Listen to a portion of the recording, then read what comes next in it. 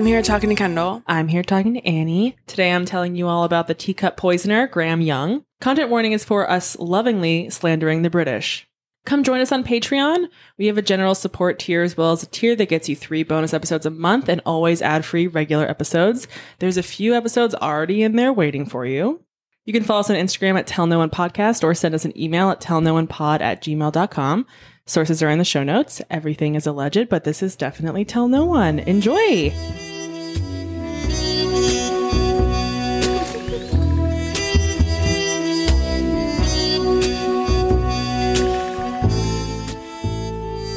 Yeah.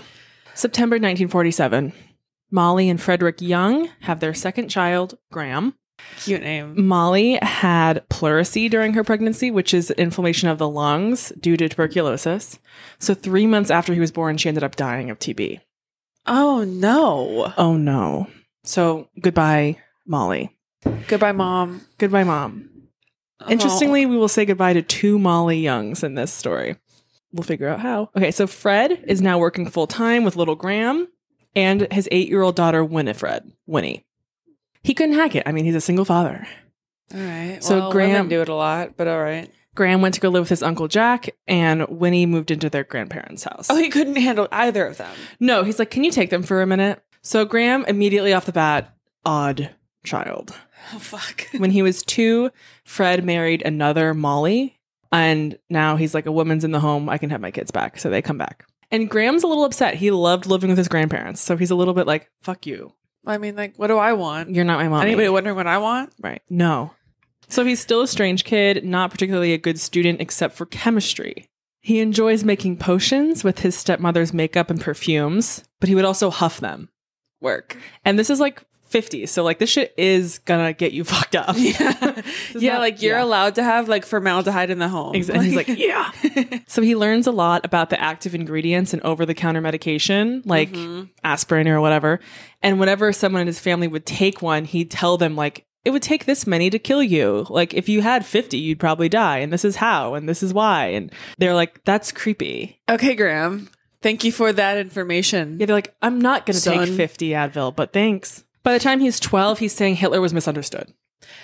And this is like 1960 in England. So like, yeah, you definitely are not allowed to feel that way. And like at the Blitz and all that stuff, like they had been really ravaged. And a lot of like rocked. His teachers like had lost their husbands in the war. You know, like it's way too soon. Well, I mean, today, if you feel that way, you're it's still cracked bad. Beyond belief. It's but like, still if you horrible. think that while they're like currently rebuilding Buckingham Palace, right? Like while the Nuremberg trials are going on, like what's going on? Okay. And so he's wearing a swastika patch to school. I never would want a kid to get his shit rocked, but he should get beat up. This is like get beat up. Yeah, or like you want me to beat you up. Is that what you want? You want me to beat you up? He's often in trouble because of this, because he's a Nazi. He's a Hitler youth. Okay. Yeah. He's a loner and he's playing with fucking chemicals. Oh, man. He also identifies as a Wiccan and a Satanist and makes classmates participate in weird rituals like animal sacrifice. And so he's like killing cats. Cats are disappearing in the neighborhood and also becoming violently ill. Oh, we're drugging them. We're fucking with them. We're poisoning. Yeah. What are we talking about?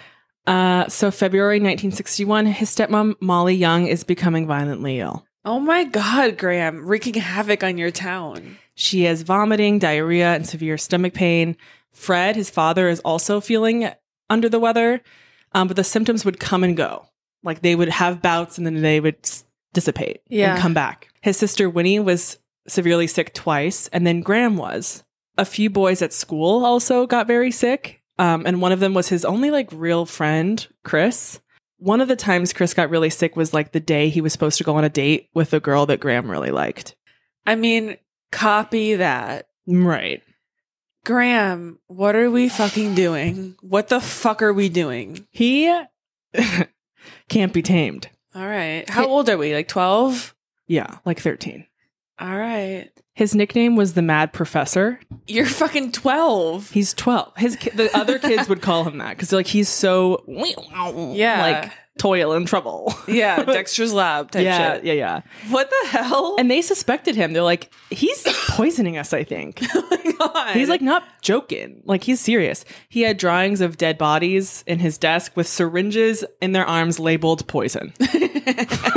Yeah, but if I were a peer, I would feel like, well, surely not him. He's being too big and loud about it. Right. He's like screaming, I love poison. Yeah. Surely you're not really doing it if you're trying to make me feel like you're doing it that badly. Too on the nose. So November 1961, Graham makes his sister tea, and it was so bitter that she dumped it out after one sip. An hour later on the train, she starts hallucinating. She had to be helped out, and someone called an ambulance for her and diagnosed her with atropa belladonna, which is my drag name, but it's also known as deadly nightshade. Yeah, so she had been poisoned with deadly nightshade. Yeah. Fred, their father, thinks of Graham immediately because he is literally doing chemistry experiments in his bedroom, and they had forbade him from doing it because he had started a small fire. Very Addams Family to like have to forbid you from like, you cannot experiment with death anymore. It's very much Wednesday. Cut it out. Yeah. Cut it out. But I wonder when do we reach the point where we're like funny, macabre kid, but we're teetering over into like, no, you're actually harming people. Pretty soon. Oh, here? So Graham denies everything and says it was actually Molly's fault because she had been mixing shampoo in teacups and had not rinsed the teacups thoroughly. So that must have poisoned his sister. From shampoo to belladonna in a moment? Yeah. She's like, how the fuck did we get from here to here? He's like, her negligence really is astounding. But they didn't find fucking shampoo in the cup. They found fucking poison. Yeah. So Fred searches Graham's room and does not find anything. Do we have a fort? Do we have a little... What are we doing? We'll get to it. Okay. 1962, Molly is very ill again. I've never had a kid, and I'm sure you get really attached to them. I don't know if she's really attached to him. But the dad, clearly not really. Like, he already sent them away one time. Yeah. Send him away, dude. Right. You have a daughter and a wife who... are falling ill. And you are falling he's ill. doing it. Yeah. So she's losing her hair. So April 21st, Molly has numbness in her hands and feet, and she's just like persevering through the day. But Fred comes home from work and sees Graham staring out the window, watching Molly flop around in the backyard, writhing in pain. Oh my God. Flopping around? I don't know what else to say. It was like a whole thing. Well, like, you can't feel your feet. Like, you would flop. She is dead. They rush her to the hospital where she later dies. No, really? Do you know what this podcast is? No, I don't know. To go from flopping around to like writhing in pain. Now she's dead. Yeah, I hear you. And point being, Graham wasn't helping her. No, he was like observing her out there fucking dying and didn't call anyone, didn't do anything. He was like perfect. He was observing her suffering and enjoying it, I'm sure. Yeah. Her death was actually attributed to a prolapsed cervical disc, which was believed to have resulted from a car accident that she was in the earlier year. I doubt it. And she was cremated. So that is just like, sorry, there's Molly number 2 gone. Just say bye. So they have a buffet at their house after the funeral, and there's a dish of mustard pickles. Oh my God. Like, can people have a day to mourn, Graham? Like, can we have a fucking day? The only person who likes mustard pickles was Fred's brother, John. Okay. And later that night, he was violently ill, but he lived. Sure. You know what? I'm sure Graham like dumped his poison in whatever container he could get to. Yeah. You know? It's like, I hope we all love mustard pickles. Yeah. So Fred admits himself to the hospital like a little while after this, after being very ill. And he was diagnosed with being poisoned. They don't know where it's like what it is, what it's from, but tests confirm that it's something called antimony. And one more dose would have killed him. If he had one more pickle. Yeah. So Fred requests Winnie to not let Graham visit him in the hospital anymore. He's like, I think he did this.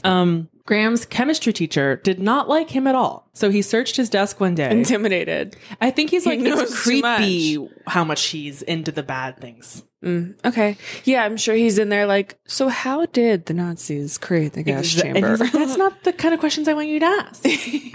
And he finds the disturbing drawings. There's drawings of like men hanging over vats of chemicals. There are essays he's written about famous poisoners, etc. So Mr. Hughes, the chemistry teacher, calls the police because he does know that Molly had died and that his father is now in the hospital. Yeah, and we're in the movie Orphan, apparently. Like, we have turned on the glowing light and we're realizing the paintings are all like, have death in them. He's like feverishly scribbling X, right. X, X. Yeah. So they plan to have the school tell Graham that he needs to have an interview to talk about his future career plans, which is like a normal thing that they do in school. But the career advisor was actually a psychologist and started getting him talking about chemistry and poison. And once he got started, he could not stop talking about poison. He loves it. And the psychologist after this meeting is convinced that he was responsible for poisoning. Well, yeah, like I'm in a meeting with Dr. Death and like people keep dropping. Yeah.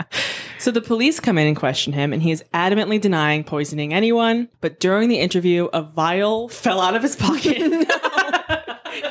Tangential. But one time in high school, my dad,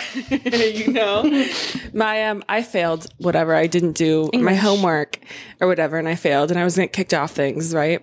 And my dad came in to like argue for me to the principal, just telling him like, she's having a really hard time, pretty much being like, she's dealing with deep depression. Yeah. You should give her a pass or like an incomplete or something. Fully. Yeah. And the principal produced a flyer. He goes, oh yeah, what's this? Slides it across the table. It was a flyer for a party at my home that night. It just said party at Annie's. You have a kid, you have to get embarrassed sometimes. Mm-hmm. So yeah, the vial falls out of his pocket. It's filled with antimony. The shit that people are dying from. The shit that his father is currently battling. Yeah.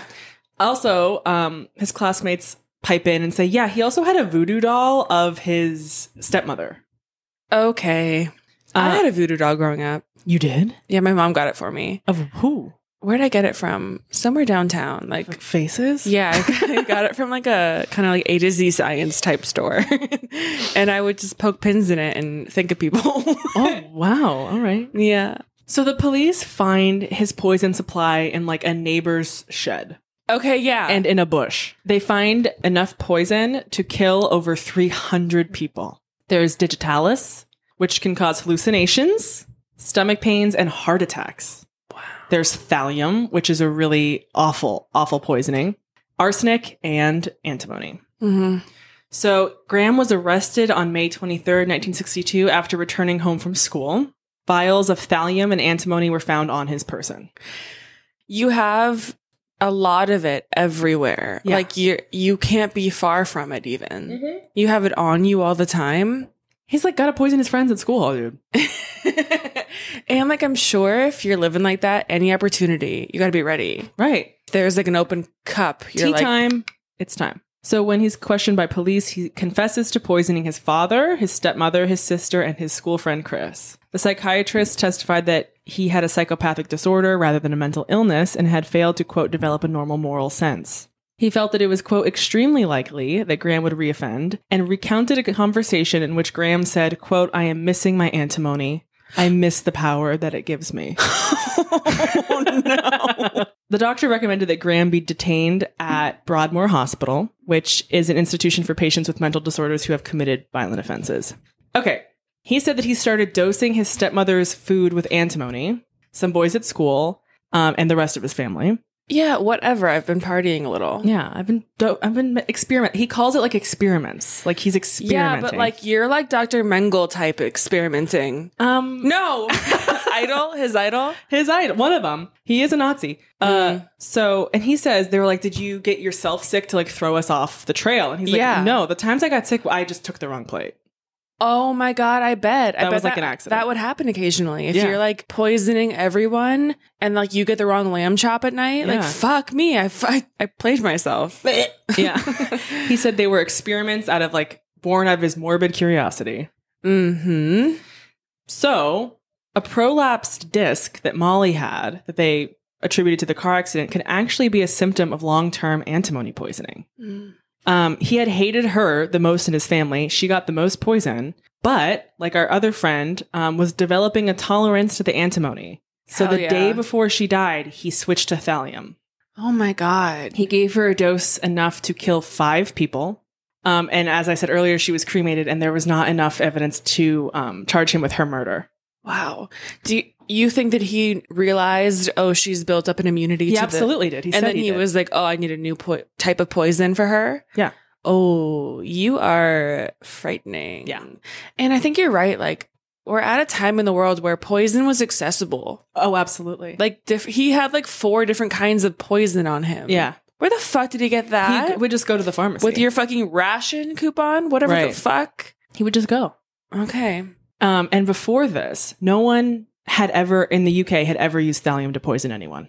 He is very proud of that. So he ends up pleading guilty to 3 charges of poisoning his father, sister, and Chris, and was convicted of, quote, malicious administration of a noxious thing to inflict grievous bodily harm. Blah, blah, blah. He would be sent to Broadmoor Hospital, and he would not be released for 15 years without the approval of the Home Secretary. I don't know if that will be long enough for me. So when he gets to Broadmoor, he's 14 years old. Yeah, you're going to be out like a young man. Mm-hmm. Yeah. Oh, no. I'm on page 2. Oh, no. So soon after his arrival, John Barrage, a fellow inmate, died of cyanide poisoning. I need everybody to wake the fuck up. So Graham was suspected by some of the staff and nurses and inmates. But what can you do? But also because he enjoyed explaining in detail how cyanide can be extracted from laurel leaves and that the grounds around Broadmoor were covered with laurel bushes. Oh, fucking K. Yeah. Yeah, that too. Like, he is actually so deep in his, like, affection for poison. He'll, like, talk to you about it, Don't you want to know how I did it? Yeah, he's not really hiding it that well. No. So his involvement was never proven, and the death was ruled a suicide. But come on. Who is, like, grinding up leaves in the night? To kill themselves? If not Graham. Are you kidding? Yeah. If I were like the family member of that guy, are you kidding? His cellie is Graham. He had written to Winnie like the week before complaining about John's snoring. Later, something called Harpic, which is like a bleach, was discovered in the nurses' coffee pots. What? You're putting bleach in... Wow. And like... How do you get in there? How do you get in the conference room? I have no idea, but they smelled so strongly of bleach that no one drank it. Yeah, you would think that they were like cleaning them. Right. And then the nurses would make jokes to other inmates like, you better behave or I'll let Graham make your coffee. Like, it's like, he's just wild and out. Yeah, and like the fact that they know for a fact, if you let him near anything you're going to ingest, he'll fuck you up. Yeah, he's just like, yeah, like he can't even help it. Or I mean, he can fucking help it. But he won't. So he continues to read toxicology textbooks. Why are we letting him? They're in the library. I don't know. I know, but I feel like he should be on restriction. Yeah, maybe. He also, from like being alive. It's restricted life.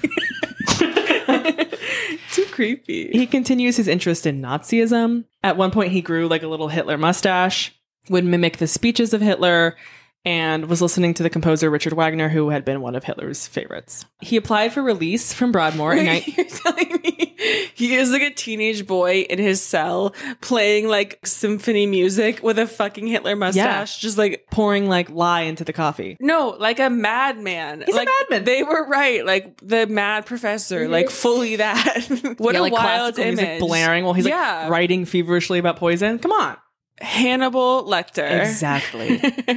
So he applies for release in 1965, which is only 3 years after he's been in there. His father and sister attended the tribunal and stated that if he was released, none of his relatives would be willing to house him. Fred went on to say that his son should never be released, and his application was rejected. To come to that conclusion about your own child, like, you have to be very sure. He's like, you killed my wife. I'm sure he is like, I can't believe that I brought you, well, you know, I helped bring you into the world. Right. And you are beyond You're a help. bastard.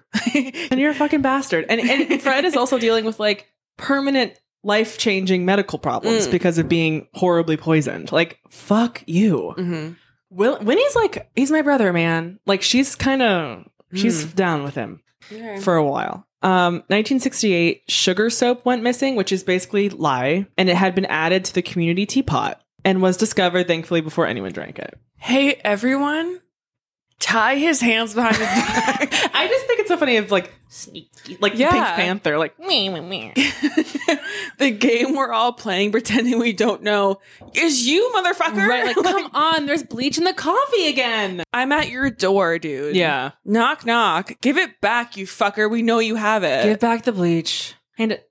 Come on. So the other inmates beat him up for this. Yeah, you're trying to kill me. I'm mad about that. Like, fuck you, RT. And you're very fucking creepy. Yeah. You're just, shut up, like persistent. Damn. Mm-hmm. But they didn't tell anyone like higher up. We really should. One time when I worked at my residential program, one kid was making a smoothie and they were unsupervised by me. Right, where were you? Look, with another kid flying off the handle. Right. And they did put like I think cleaning supplies in it and gave it to another kid. The kid and we I can't remember how we realized it, but like we did kind of swoop in and like grab the cup before like no. But we had to fully like file everything we could to document that had happened. Yeah. And people came down from like DCF, whatever the fuck, and like did a full investigation because you cannot fuck around with that. Murder. You cannot fuck around with that. No. Anyway, point being, I cannot believe that that information didn't go anywhere. Yeah. Okay. I mean, it's also like Broadmoor. Like no one gives a fuck. Like it's a psychiatric prison. Sure. Essentially. I mean, like who would the higher up be? Yeah, and they're just like, I don't give a fuck. I'm a nurse here and I have like 6,000 people to take care of. Yeah, fine. In June 1970, Graham had spent nearly 8 years at Broadmoor, but Edgar Udwin, the prison psychiatrist, wrote to the Home Secretary to recommend his release, saying that Young is, quote, no longer obsessed with poison, violence, or mischief. He's no longer a danger to others. But on his way out, Graham remarked to a nurse, quote, when I get out, I'm going to kill one person for every year that I've been in here. So he's released in February 1971, and he initially stays with his sister Winifred and her husband in Hemel Hempstead. Within weeks, he had resumed his interest in poison and was still all in on Hitler. And he suggested a, quote, final solution for the problems in Northern Ireland. Oh, no. Oh, yeah. You're gonna kill the Irish? God willing. Fuck. You people have to fucking stop trying to kill the Irish. Never! Leave them alone! His sister overlooked the Hitler stuff and was like, that's just Graham. And she also overlooked when he said he was taking a, quote, sentimental journey to the pharmacy where he had purchased the thallium that had killed their stepmother. What did he call it? A sentimental journey. You are out of your fucking gourd. Yeah. What are you talking about? Like, I'm gonna go revisit, take a walk down memory lane. Remember when I fucking killed that bitch? Yeah. Okay, have a good day. Be back for dinner. Yeah. Oh, I'll Winnie. make dinner. I'll make the dinner. Don't bring anything back. Puts like a lock and key on the crock pot. So he tries. Oh my God, imagine like anything that you had to leave out all day, you could not cook that. No! The crock pot is out of the question. You can't even have tea. He attempted to purchase poison from a pharmacy and was unsuccessful as the chemist refused to sell it to him without written authorization. But he returned with required authorization on Bedford College notepaper and ended up being sold 25 grams of antimony. Oh my God. He later returned to the same chemist to purchase thallium. The exact same shit, dude. I was gone for a minute and I'm back.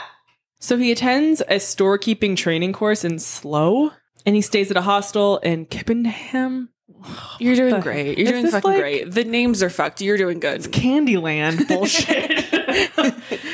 He befriends a 35-year-old Trevor Sparks, another resident of the hostel, and they occasionally visited the pub together, shared a bottle of wine. But on the night of February 10th, Sparks was violently ill. He had diarrhea, pins and needles in his legs, and testicles. Damn. Sorry. Earlier in the evening, he had accepted a glass of water from Graham. His symptoms returned periodically over the following months, and he fell so ill during a football match that he had to leave. Specialists were unable to pinpoint the cause, originally diagnosing it as a kidney infection, and then a bowel infection, UTI, stomach infection. He eventually left the town in April 1971 and gradually recovered, but was never able to play football again. You ruined my life. Another patient at the hospital in that town was suffering with the similar things and could not be definitively diagnosed with anything. But he remembered having a drink with a man at a pub who was obsessed with chemicals and poison. Now we're doing it to anyone. Yeah. If you're in my local, yeah, I have a compulsion. Almost. This man ended up suffering so much and for so long that he actually died by suicide. Oh my fucking God. Because he was in so much pain. Now, what are we talking for pain here? Like just like full body burning, like pain, like numbness, tingling, vomiting, horrible and stuff. no one could tell you. You're losing your hair and like. You're like fucking Chernobyl. Like, yeah, you're like, kinda. I'm fucked. Yeah. Yeah, I get that. So he ends up getting a job at John Hadland Laboratories in Bovingdon, Hertfordshire, near his sister's home in Hemel Hempstead. All Hobbit talk. You know what I mean? Yeah. The company manufactured thallium bromide iodide infrared lenses. By the way, we've made a big error if we hired him at a laboratory. Which were used in military equipment, but no thallium was stored on the site. And on his application, he had stated that he had studied chemistry and toxicology, but they were like, hey, you haven't like a 10-year employment gap. Where were you? And he explained that his lack of employment history was because he had suffered a nervous breakdown following the death of his mother in a car accident. His employers had received references as part of his rehabilitation from Broadmoor, but were not informed of his past as a convicted poisoner. Wow. Yeah. Okay, they knew he'd been in institution. But he said it's because of his mother's death. Yeah, I was so sad. Yeah. I had to go. For 10 years? Dude, you got locked up. You couldn't leave. You're a What worm. mom? The mom you killed? His new colleagues found him unpredictable, but some days he was cheery. During breaks, he sat alone reading, probably something about war, chemistry, or Nazi Germany, or famous murderers. He was not talkative unless people were talking about one of those things. Yeah, you know what? I keep my head down. I'm on my own. He's a guy who likes what he likes. His duties at Hadland included collecting drinks from the tea trolley. Hello? I mean... Are people dropping dead? Each employee had their own mug. Good. No, because he knew exactly who was drinking. Victims would fall ill with symptoms that included vomiting, stomach pain, nausea, and diarrhea. Initially, the mysterious illness was assumed to be a virus and was nicknamed the Bovingdon bug. He's called Graham. His name's Graham, and he's right over there. 59-year-old Bob Eggle was a storeroom manager at Hadland and was Graham's immediate superior. Eggle was a Dunkirk veteran. If I went through all that shit to come home and get poisoned by the little fucking worm below me. Yeah. That's funny because Graham says like almost the exact same thing, but we'll get to it. So Graham is obviously obsessed with World War II, so he loves talking to this guy about this. Yeah, I bet. But eventually, Bob has several days off of work with severe diarrhea and stomach pains. His health improves after being away for a week, but on his return, his condition deteriorated rapidly. He complained of intense back pain and numbness in his fingers and feet, and was transferred to the ICU at St. Albans City Hospital, where paralysis set in. Graham shows a strong concern for Bob, repeatedly contacting the hospital for updates, but Bob eventually died on July 7th, 1971. An autopsy attributed his death to a rare form of polyneuritis known as Guillain-Barré syndrome. He was sick. Graham was chosen to accompany the managing director to his funeral as a representative from the company, and this guy recalled Graham remarking, quote, how sad it is that Bob should come through the terrors of Dunkirk only to fall victim to a strange virus. I know. What kind of fucked up thing is that to say if you're the killer? I don't know. He's like, isn't that crazy? And like, my Führer didn't get you. But I did. Are you happy now, Papa? I did it. Yeah. I got him. So while Bob was sick and like out of work, Ron Hewitt, Bob's assistant, starts getting really fucking sick. But he had already accepted a job at a different company, and Graham was actually like his replacement. So after leaving the company, he completely recovered. And as a result of this guy leaving and Bob's death, Graham was promoted to head storeman. That's how you climb the corporate ladder. Noted. For the next few months, his coworker Diana Smart is getting ill. Leave women alone. His poisonings for her were small doses of antimony in her tea, usually when she annoyed him. He wrote in his diary, quote, Di irritated me yesterday, so I packed her off home with an attack of sickness. I only gave her something to shake her up. I now regret that I didn't give her a larger dose, capable of laying her up for a few days. She complained of having numb and smelly feet. Oh, fuck. Wild that like we're using it to puppeteer people. Yep. Like I want you to go home today. Yeah. So I'm going to give you what I think you need to do that. Right. Doctor's You know what orders. I mean? Like we're not flat out killing people all the time. We're kind of using it to like control. It's so great. The He's like, do I want her out for the whole week or just yeah, today? very that. Yeah. So he starts poisoning another employee, Jethro Batt. Batt had become friendly with Graham and would give him a ride home to Candyland Mountain. Yeah, to like Sugarcane Lane. Upon Bradford. Yeah. Whatever. It's so silly. Like, why? It's like, be a real place. Wait, us or them? No, them. Like, get a real name, idiot. Like, just because it's always been like that? yeah, but everything can't be like Whatever. Gumdrop upon Avon. Sorry. Sorry, Helen. I mean, you love us.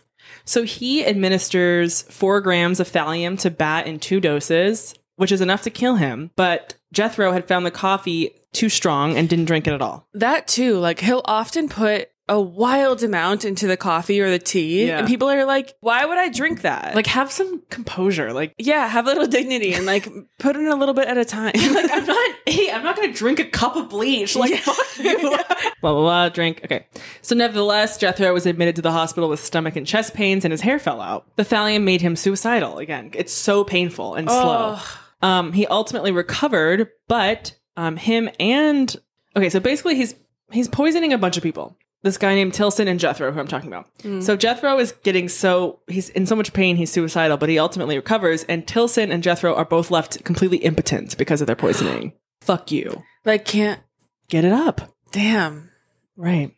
Graham apparently felt some remorse for poisoning Jethro, writing in his diary, quote, "I feel rather ashamed in my action in harming Jethro Bart." Why him? Because I think he was a friend of his. Like, they hung out a lot. Yeah, why'd you do it to your friend when you were a kid, too, for dating that girl? Well, he's just like, I want to see what happens. Yeah. More than anything, I want to see what will become of you. Fred Biggs was a 56-year-old local counselor and part-time employee at Hadlands. Graham is poisoning him with antimony, giving him the typical Bovington bug symptoms. Then on October 30th, 1971, Graham puts 3 doses of thallium into his tea. By the following day, Biggs had developed chest pains and was having trouble walking. His central nervous system deteriorated to the point that he could not speak and was having trouble breathing, and his skin began to peel off. He could not tolerate the feeling of a sheet on his body. Oh. See, this is what makes people kill themselves. Yeah, I get it. It's like every morning I break my ankles, and every night I lay gently and wait till the heart attacks put me to sleep. Hold on, let me respond to my shopper. The man, so I have to like really help him. I have to hold your hand through this? Doxing our Instacart. Okay. So once again, Graham is showing concern for Fred Biggs' condition, calling his wife all the time and the hospital directly to make inquiries. Loving it. Yeah. And Fred eventually died on November 19th, 1971. Damn, and A torturous death, by the way. Like, Right, it's got slow it, and yeah. horrible. we're doing it all very quickly. Like, how long have we been out of A year. Oh my God. Like, he cannot be tamed. No. So the management at the company were so concerned because now they've had 2 people die Yeah. and many people are getting sick. So they start an investigation. Some of his coworkers begin to have suspicions that he is like a carrier of some disease. Like Typhoid Mary. Yeah, because they don't know about his past as a poisoner. Yeah. And they don't really know that they're being poisoned, do they? They're No. like, they're falling ill. Right. But a man named Philip Dodgett informed management of his unhealthy interest in poisons. So a guy, the doctor named Ian Anderson, told the staff that he had ruled out heavy metal poisoning as a possible cause, which led to an argument with Graham, who insisted that the symptoms displayed pointed to the diagnosis of thallium poisoning. Wow. He's like, no, it is. And the symptoms are like this, and they're similar, and they cause this. I'm so obsessed. Yep. I cannot let a conversation pass. Exactly. Where I let you, do you know what I mean? Or like, I think I'm so obsessed with this. You like said a wrong thing. Yeah. And it's like my thing. So I cannot have to hold correct back you. from Yeah. correcting you. Yeah. Ugh. What a fucking know-it-all. Shut the fuck up. So the doctor is so intrigued by this that he sought him out after the meeting and asked him more questions. He quickly discovered that he had a deep knowledge of poison and toxicology, which prompted John Hadland, the firm's owner, to call the police.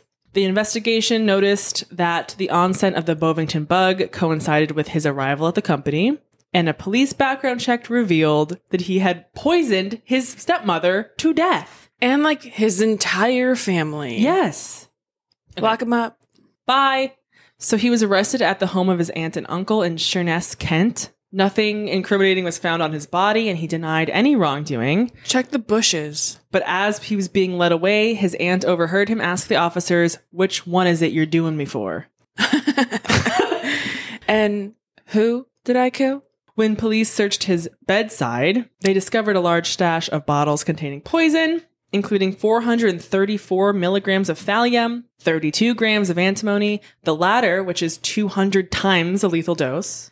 Other poisons in his possession included atropine and digitalis again. His lodgings were covered in swastikas and pictures of Hitler and other Nazis. Police also discovered a detailed diary, which I was referring to earlier, that he had kept, noting the doses that he had administered, their effects, and whether he was going to allow each person to live or die. We're acting like he's bird watching. Exactly. Or some shit. It's Joseph Mengele things. Yeah, like the issue with my crime, I'm taking detailed journals of it every day. That's like the point almost. Yeah. Like as if I were a mad scientist. A mad Nazi doctor. Yeah. Oh my God. Born in the wrong generation. So upon further questioning, he admits that the initials in the diary referred to his coworkers. F is for Fred Biggs, D is for David Tilson, and so on. Here are some parts. Fred is now seriously ill. He has developed paralysis and blindness. Even if the blindness is reversed, organic brain disease would render him a husk. From my point of view, his death would be a relief. It would remove one more casualty from an already crowded field of battle. In my expert opinion, he's suffering so badly from the poison I gave him, I should just poison him more. About an unidentified delivery driver, he said, quote, "In a way, it seems a shame to condemn such a likable man to such a horrible end, but I have made my decision." His entries also revealed a plan to murder David Tilson in his hospital bed after Graham's initial doses had failed to finish him off. He intended to visit Tilson and offer him a swig from a flask of brandy, which he knew Tilson would probably accept, but also would not tell the nurses about because you can't have alcohol in the hospital. That he just didn't have time to do that, so Tilson lived. He ends up confessing to poisoning Bob Eggle, the guy from Dunkirk, Jethro Batt, who lived, David Tilson, who lived, Trevor Sparks, who lived, and said that he deliberately used different poisons in order to confuse the doctors. Yeah. He also boasted of having committed the, quote, perfect murder by killing his stepmother, Molly. He spent 20 minutes explaining to the officers the effects that thallium has on the human body. When he was asked why he had poisoned people who were his friends, he responded, quote, "I suppose I had ceased to see them as people. At least a part of me had. They were simply guinea pigs." He was charged with 2 counts of murder, 2 counts of attempted murder, 4 counts of administering poison with intent to injure. He pleaded not guilty, which made it difficult to find a lawyer willing to represent him, and the trial date was postponed several times. The trial was held on June 19th, 1972. Due to safeguards that protected defendants, the jury was not told of his previous convictions for poisoning. He retracted, of course, his earlier confession to the police, claiming he had only made it in order to get home, but there's still really good evidence against him. The prosecution called 75 witnesses to testify against him, and he was the only witness in his own defense. Yeah, who do you have in your life? Literally no one. Winnie at this point is like, I can't help you, bro. You did it again. You're fucking kidding. Yeah. His diary was read aloud in court. Come on. What are we talking about? You took detailed notes about every poisoning. He said it was a fantasy for a novel. But it happened. With their real names. At your job. With their name. Yeah, but Diana did get poisoned. She did leave work that day. Right. And that did happen. Examination of Fred Biggs's internal organs found thallium in his intestines, kidneys, muscles, bones, and brain tissue. Ugh. The cremated remains of Bob Eggle, which had not yet been scattered, were also analyzed and found to contain 9 milligrams of thallium. This was the first instance of cremated ashes being used as evidence in a murder conviction. So he's thallium is part of his ashes. That's how much there was. Yeah, come on. Ugh. His defense lawyer would say later, quote, "He was very proud of being the first person to use thallium in a poisoning case. For him, the whole thing was one big chemistry experiment, and I suppose the trial was an experiment in seeing if he could use his knowledge to argue his way out of it." A journalist said he was clearly a very intelligent fellow, but he also came across as incredibly creepy. You didn't want to make eye contact with him because he just had this unnerving aura about him. Yeah, I've killed.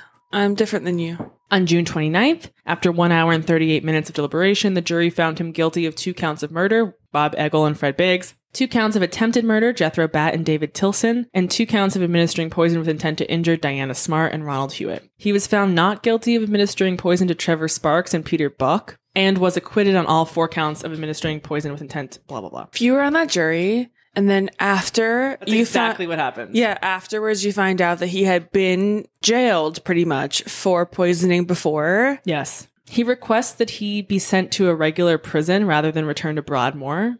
He was sentenced to life imprisonment to be served at HM Prison Park Lane, but it was later changed to Ashworth Hospital. It would be embarrassing to come back to Broadmoor. I think maybe that was it. And like he made a lot of enemies. Like if those guys he was trying to poison are still there, he's only been out for a year. I'm back, baby. You know what I did. You know what I did. You know what I did. During his stay at Ashworth, he was moved from cells due to him being able to make poison out of common household items. Yeah, he can make it out of anything. He can make it out of a leaf. Yeah. He was moved regularly and his cells were searched. If you were a normal criminal, petty theft, and you were in jail with him. Exactly. You're like, I'm going to die here. What the fuck is he up to? They say that, yes, like you were saying earlier, after the trial, the jury obviously found that he had been convicted of poisoning his whole family, and they were gutted. Yeah, because like we might have gone the other way. Yeah. You should have told me that, for real. Hey. So while in prison, he befriends the Moors murderer, Ian Brady, who both loved Nazi Germany. In Brady's book, The Gates of Janus, in which he discusses various serial killers, which includes a chapter on Graham Young, he writes that Young was, quote, genuinely asexual, finding even discussion of sexual matters not only uninteresting, but also distinctly distasteful. Power and death were his aphrodisiacs. Elsewhere, Brady said that it was, quote, difficult not to empathize with Graham Young. For who? For you? You're the Moor murderer. He says he sometimes grew a Hitler mustache, trimming it with a razor until the skin around it was red raw, and the prison staff had to tell him to stop. What the fuck? Gross. They would play chess together on a daily basis. Young would favor the black pieces, quote, likening their potency to the Nazi SS. Okay. Yeah, they bonded over Nazi Germany, blah, blah, blah. Bonding over what, babe? Like, yeah, we should have gone farther. Like, it was, like, pretty bad. And it was really bad. Blah, blah, blah. Famous bisexual Ian Brady also described him as having boyish good looks. And they talked about their mutual idol, Dr. Joseph Mengele. Graham Young died in his cell on the evening of August 1st, 1990, a month before his 43rd birthday. The cause of death was listed as a myocardial infarction. Blah, blah. He had no history of heart disease, so it's been speculated that he either committed suicide or was murdered by prisoners or staff who did not feel safe around him. He's a menace. Had to be stopped. I hope they were like, look, finally, we're going to do it. Like, we cannot live in fear anymore. I cannot guard my teacup anymore. Right. Like, he's united the staff and the inmates to be like, we got to get rid of him. None of them's safe. Like, I want to come into work with my coffee mug and not be terrified all day. Right. I don't want to shit myself today. I don't want to have pins and needles in my balls. And they deserve that in their work environment. Right. That's it. Well, damn, Graham. Damn. Feel free to absorb that information. I'm not sure what you could learn from it. We know a lot of symptoms for poisoning. Yeah. Feel free to share the information. Yeah. As the way you heard it, tell no one. Goodbye.